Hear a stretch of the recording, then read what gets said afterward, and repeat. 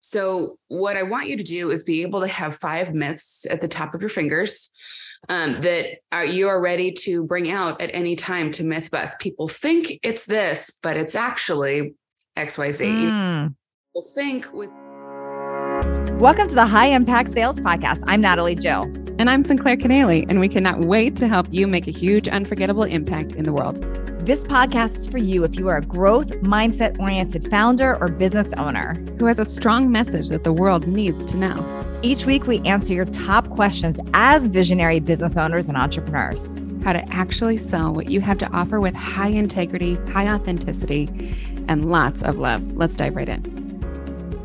Welcome back to High Impact Sales. Sinclair and Natalie Jill here. And today we are going to dive into high-level messaging, because messaging, no matter how successful you are right now, this is something that could always use some finesse, some tweaking, some fine-tuning, some up-leveling, because everything is in the messaging. When you've got the right messaging, you're going to attract the right customers. You're going to attract the right level of clients. You're going to attract those higher dollar conversions. All of it matters. So messaging is everything. And who better to talk about that today than Sinclair, because she is a full expert on here. So Sinclair, let's talk messaging. Like, what is your approach here? How did you get so good and dialed in at this? Honestly, my obsession was telling stories and healing people from a very young age. So I was actually a theater director. That's what I went to school for originally. I had my own little theater company in downtown New York, and it was very funny looking back on it now. But I became obsessed with how can you help the audience to understand and unpack an idea very quickly with you? And how do you track and make sure that an audience is experiencing what you want them to feel? And so I think that what happens in online business, like in the expert world, people are still building the skill set of like, how can I tell if what I'm doing resonates? And they don't have that feel for it yet. So my tools are all about helping people to dial in a deeply resonant messaging where they're really getting to the core of what they want to offer the world. And it lands in a way that people can hear it, and there's specific toolkit that really works for that, no matter the format that you're in. And that's what I tend to focus on with people. So help us with that toolkit. Like, how do we even start? And I know there's a lot of steps here and we're just going to be scratching the surface some, but what are people doing wrong? And where do you want them to be starting? What I want people to do is like go way beyond your expert title, right? And like what it is that you say that you do.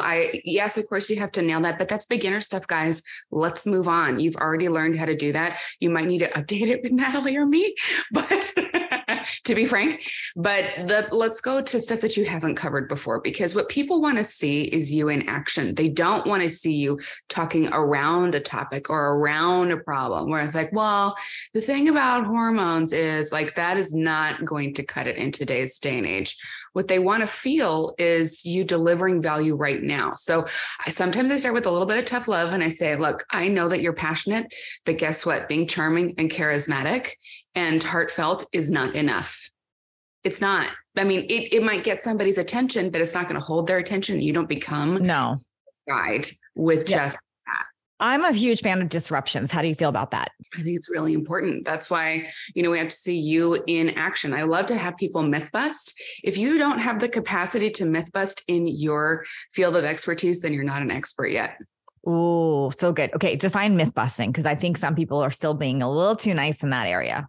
Okay. So, for example, there are often truisms that we accept in any field of expertise, right? Whether it's marketing, where you and I are disruptors for bro marketing. We're also disruptors of like the goddess, just feel it and it will come, reaction to the bro marketing, right?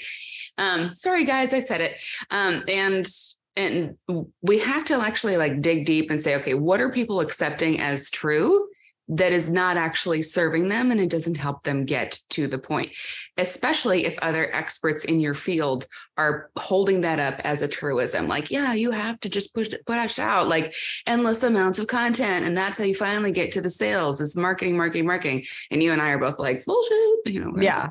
So, that's an example of a truism that you and I like myth bust all the time, and it's the reason for this show in many ways.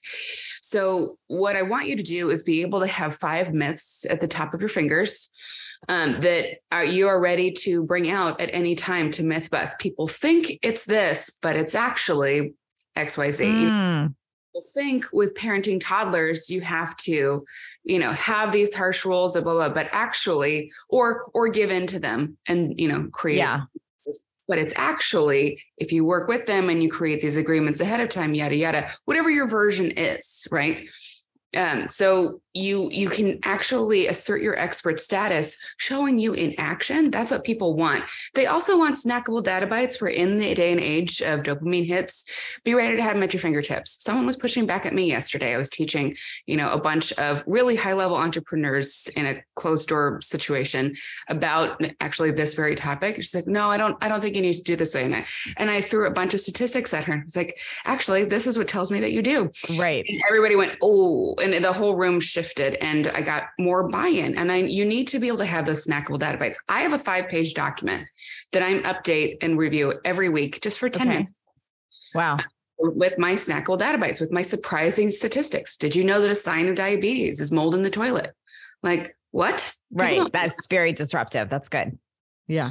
So, and then micro stories. You need to be able to tell quick stories about your clients, your students, your patients that show you in action. Like so-and-so came in, he dropped out of college because he was so tired.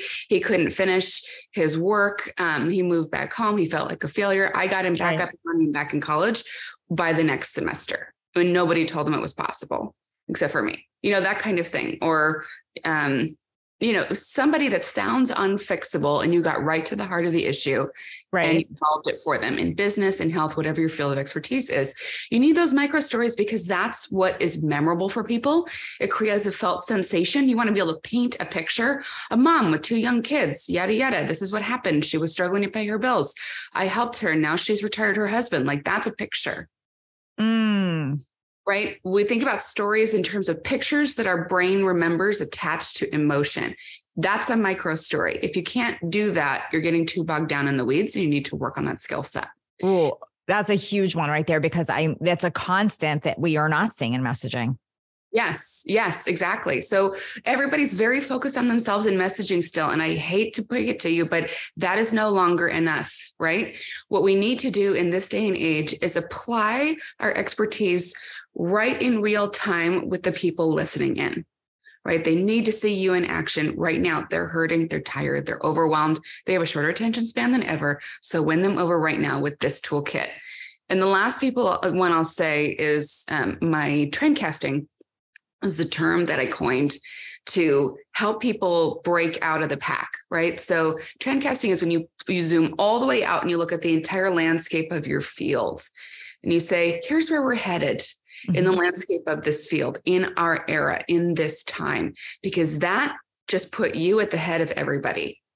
That just had you coining for a generation what your field of expertise is and the problem that you solve because you are able to think that big.